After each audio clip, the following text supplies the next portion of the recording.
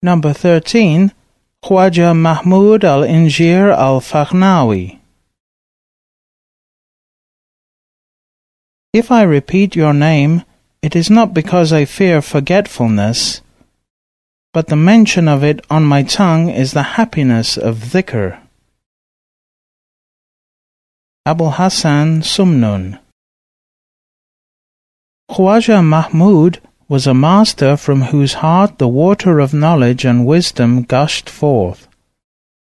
His heart was polished by the divine effulgence, making him one of the best of the chosen ones, purified from all darkness and misery, and translucent as crystal. He was born in the village of al-INJIR 3 miles from Bukhara. In his youth, he used to work in construction.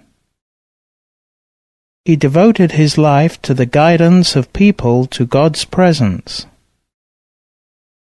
He was the first in the line of masters of wisdom, Khwajagan, to introduce the method of loud dhikr in accordance with the needs of the time and as required by the conditions of the seekers. When he was asked why he used the loud dhikr, he replied, "To awaken the sleeper." The acceptability of loud dhikr. One day, KHWAJA Mahmud attended a scholarly gathering, and Sheikh Shams al-Halwani said to the Sheikh Hafizuddin, an authority in external knowledge, to ask Sheikh Mahmud Faghnawi why he was doing loud dhikr. Sheikh Mahmud Faghnawi said, "It is the best dhikr to awaken an outsider from his state of slumber and to attract the attention of the heedless so that he directs himself towards God, following the Sheikh who is making dhikr, straighten himself on the way, and make his repentance to God a pure one, which is the key to all good and happiness. If your intention is correct, you will find the authority to use the loud dhikr." Sheikh Hafizuddin asked him to clarify to him just who is permitted and allowed to practice the loud dhikr, in order to justify the practice to those who opposed it. He said, "The loud dhikr is for anyone who wishes to reach the state of purifying his tongue from lying and backbiting, and freeing his private actions from what is forbidden, and cleaning his heart from pride and the love of fame."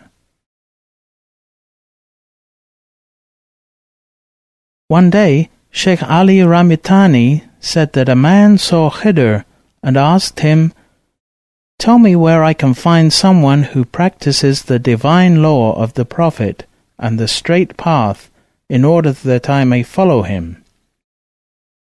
He said, "The one whom you are seeking is Sheikh Mahmud al-INJIR al-FAGHNAWI."